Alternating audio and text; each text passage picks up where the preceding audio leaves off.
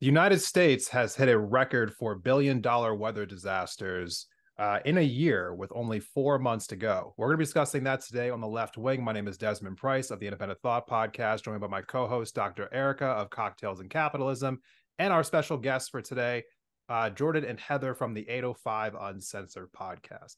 So I'm going to throw this up here on the screen. We have this little clip here from Ground News where they say that the U.S. has set the record for billion-dollar weather disasters in a year. They also have this chart here where they're showing all the different weather disasters that have happened all over the country. This was a great piece of reporting by them, so really appreciate this, as well as this graph here that shows all the different, devastation that's happened year over year as we go back all the way to 1980, and we're seeing the precipitous climb of all the different disasters happening in this country going now to 2023. This piece is from the Associated Press, where they say the deadly firestorm in Hawaii and Hurricane Idalia's watery storm surge helped push the United States to a record for the number of weather disasters that cost 1 billion or more. And there's still 4 months to go. Now, the National Oceanic and Atmospheric Administration announced on Monday that there have been 23 extreme weather events in America that have cost at least $1 billion through this year through August, which is eclipsing the year-long record total of 22 that was set in 2020. So far, this year's disasters have cost more than $57 billion and have claimed 253 lives. Now, the NOAA's count doesn't yet include Tropical Storm Hilary's damages hitting California and the deep drought that has struck the South and the Midwest, because those costs are still to be totaled. Now, the Adam Smith, who is a climatologist for the NOAA, said, "We are seeing the fingerprints of climate change all over our nation. I would not expect things to slow down anytime soon." So, climate change. We talk about this all the time, whether it is addressing the obviousness of what's happening in this country and around the world, or if we're talking about people like Vivek Ramaswamy who say that it's all a hoax, because that's fun. So I want to just bring this right to our guests first and foremost. This was the topic that, both of you had mentioned to me was, closest to you as far as things you wanted to discuss this week. When we're seeing the devastation from climate change all over the place, what is the first thing that comes to your mind, and what do you think needs to change in order to get some true traction with this climate crisis that we're facing? I would say the first thing that comes to mind is the interconnectedness, the intersectionality of climate change is, I think, what interests me the most about it, how it's connected to so many other political topics. This is a very near and personal issue to Heather and I. I don't know if your viewers know this or if even you guys know this. Ventura County is the fastest warming county in the lower 48. Oh, wow. Wow. We've actually increased by about 4 to 5 degrees just like in the last 50 years. Whoa. There was a graphic I put up on our Instagram account just talking about the temperature change across the United States since Barbie was released in 1959. Oh. Which, if you think about it, like in geologic time frame, like in the context of Earth's history, that's a blip in the eye. So whenever you have people that try to gaslight you and say that the climate has always changed, that there's always been kind of natural fluctuations, ebb and flow, etc., it's absolute nonsense. In the context of just like those last few decades. This has been the hottest summer on record. Something that I was thinking about is kind of like that meme that goes around about The Simpsons, where it says one like, "Oh, this is the hottest summer," and then the next character says like, "Oh, this is the coldest summer you'll ever see the rest of your life." It's just like, that's so true. But just like from like an anecdotal perspective, growing up in the state of California, I've seen the weather change. I grew up in Northern California.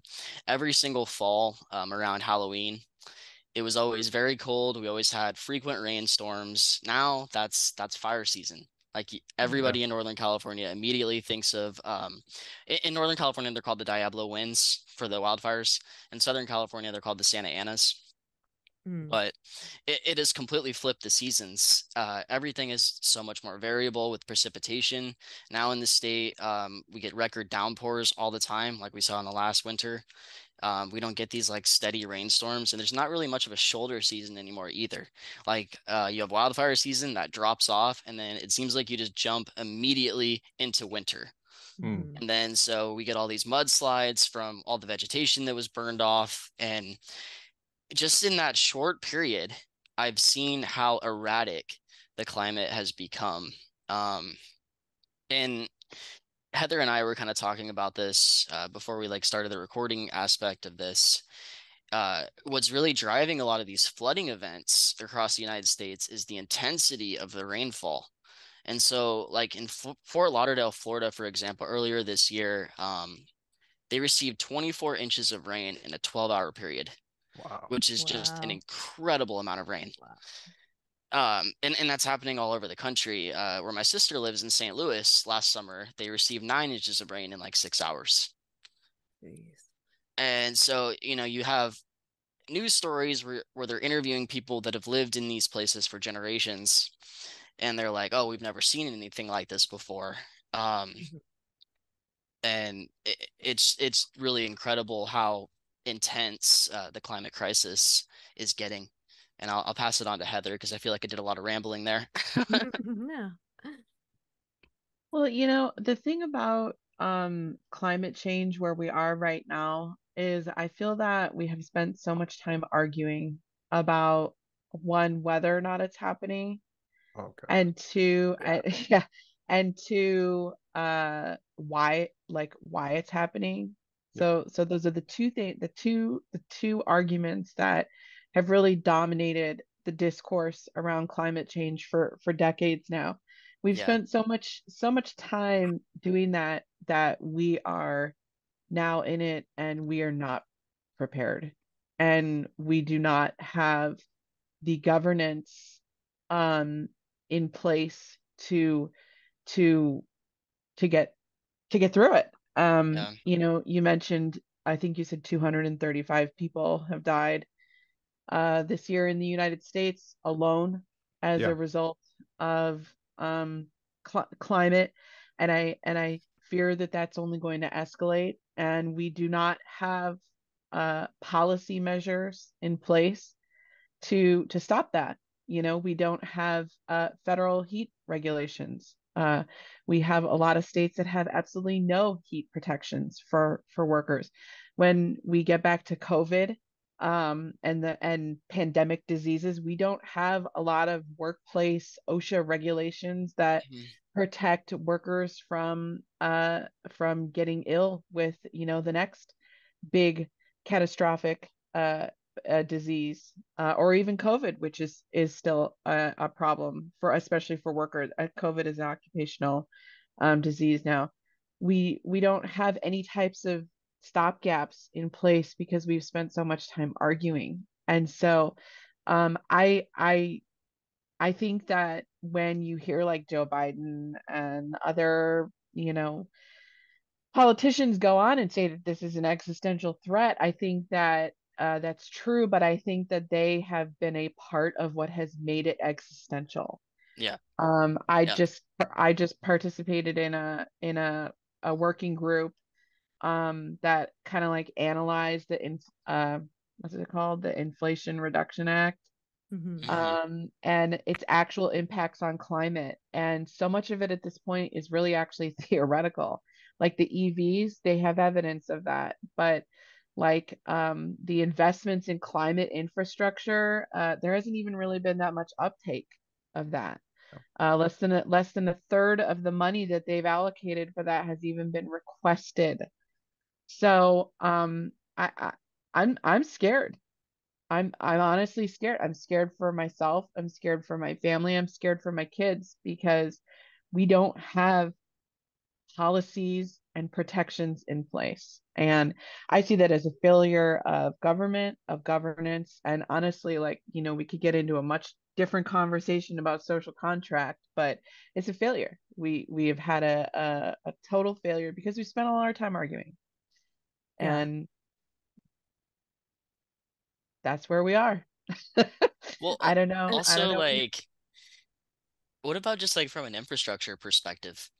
Like, a lot of the reason that we have, besides the direct climate change problem, that we have the compounding infrastructure issues and these billion-dollar disasters piling up is because we haven't updated our infrastructure in accordance to the changing climate. Mm-hmm. And it's just going to keep on getting worse because we've already fallen so far behind. Like, you know, Florida, for example, I don't even know what we do with Florida. I mean, almost the entire state is at sea level. All the major cities are surrounded by bodies of water. Yeah. It's effectively a rainforest that's been clear cut, replaced with strip malls and suburbs. Mm-hmm. I wanted to respond to what Heather was saying about we've spent so much time arguing. I think it's really important to point out that is these arguments are astroturfed. These arguments are manufactured by the oil and gas companies. Yeah. Exxon knew in the 70s exactly what they were doing in terms of climate change. They paid scientists to study this shit, and they knew, and then they buried the results of their research so that, and not only buried the results of their research, but paid scientists to go out and say, like, do propaganda for the fossil fuel industry where they would cast doubt on the science about climate change, where they would say, well, you know, there's all this uncertainty there, you know, I mean, and there's all the cyclicality and how the climate works and everything. So we can just, if we cast enough doubt on that, people will be so bogged down with the arguments about whether or not it's happening and whether or not it's man-made and whether or not it's human caused, anthropogenic, that we won't ever get around to stopping the fossil fuel industry from raping and pillaging the planet and destroying future life for future generations on this planet. Like, this is manufactured confusion and argumentation that then the people on the right just swallowed up those talking points about confusion about climate change, and they're just regurgitating fossil fuel propaganda. We need to be showing people how they have become fools for the fossil fuel company, for the fossil fuel industry. They have just become completely blindsided by them. And if they start realizing that they've been duped, like, that is a little bit of my hope there for the future, is that people start realizing these people, this is a conspiracy to make me not believe in the thing that is going to kill me. I mean, even recycling is manufactured propaganda from the oil and gas industry to save the plastic industry. Totally. Well, I think you also have to look at, you know, politics and the way that elections, this gets back to the issue of election reform and the way that elections have impacted this. Because even at the local level, you have people that are they're just placed in a seat, and then they just do what they're told, right? So we talked about a politician in our county who, you know, she's taken $1 million of money from oil and gas industry. Okay. And so recently we did, just this last week, the oil companies have been suing our county about language in our general plan relative to venting, which directly impacts you know, when the oil rig is vented, right? That's part of why our county, as Jordan mentioned, our county is the fastest forming county in the 48 states of the contiguous United States. But the oil and gas industry has so much of a chokehold around these politicians, and it doesn't matter if they're to the right or to the left. Yeah.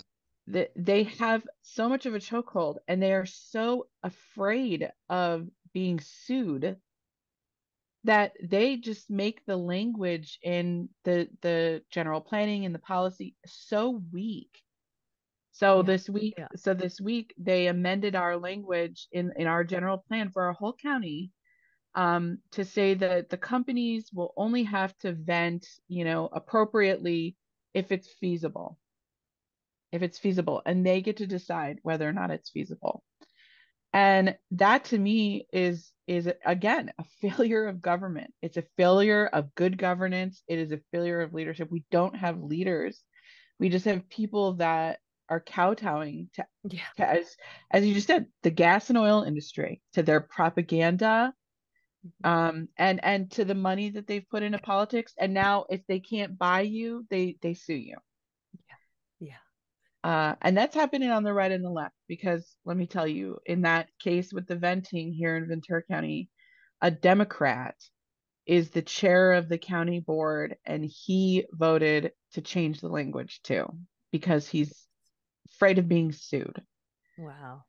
Even though the insurance commissioner for the state of California said that our general plan is constitutionally sound, so you could sue us, right? And who cares? Yeah. They're so afraid. They're cowards. Yeah. And, you know, to your point about the fossil fuels industry's chokehold on politicians, the Inflation Reduction Act was originally going to be a very extensive, expansive act that was going to do a lot for the climate. And I think people keep forgetting this, that like the original plan was actually really, really fucking huge. Good. Yeah. And then because of fucking Joe Manchin and other like people that were just there to spoil, like who are completely propped up by fossil fuel money and coal money and things, like these people ruined our chances of having this incredibly huge the most environmental bill in history. I mean, it still was, but it was pathetic compared to what it was originally going to be before Manchin, decided that he was not going to let it pass, and Sinema as well. And yeah, these people with the fucking fossil fuel money in their pockets. What was it? Upton Sinclair. He was like, never expect a man to understand something when his salary is dependent on him not understanding it. Such a good quote, man. We should post that online. That, or the fear. We had a county supervisor, because Ventura County is a oil and gas county. We are an oil county. We had a supervisor who sadly died last year, in a car, not related. She got hit by a car, and when she made donations, though, to this is so sad, when she made donations to anti-oil candidates, she used her middle name, because that's all public information. Oh, geez. And it's like, you're so afraid that they're going to come after you. There's so many politicians around here that are afraid of the oil and gas. I don't know why. I mean, I guess like Jordan just said, you may not get elected again. They might find somebody better to come up after you. But I don't know. I do agree with the comment that it's existential, and I agree with you also about the inflation reduction. That could have been a really, really great bill. So the thing that we talk about this all the time, Heather, it's absolutely insane that the city that we live in, Oxnard, has 3 power plants that are directly on the beach. Yeah. Wow. And we just happen to live in a city that's 80% Black, brown, and indigenous. Mm-hmm. Yeah. There's no other city in Ventura County that has anything even remotely comparable to that.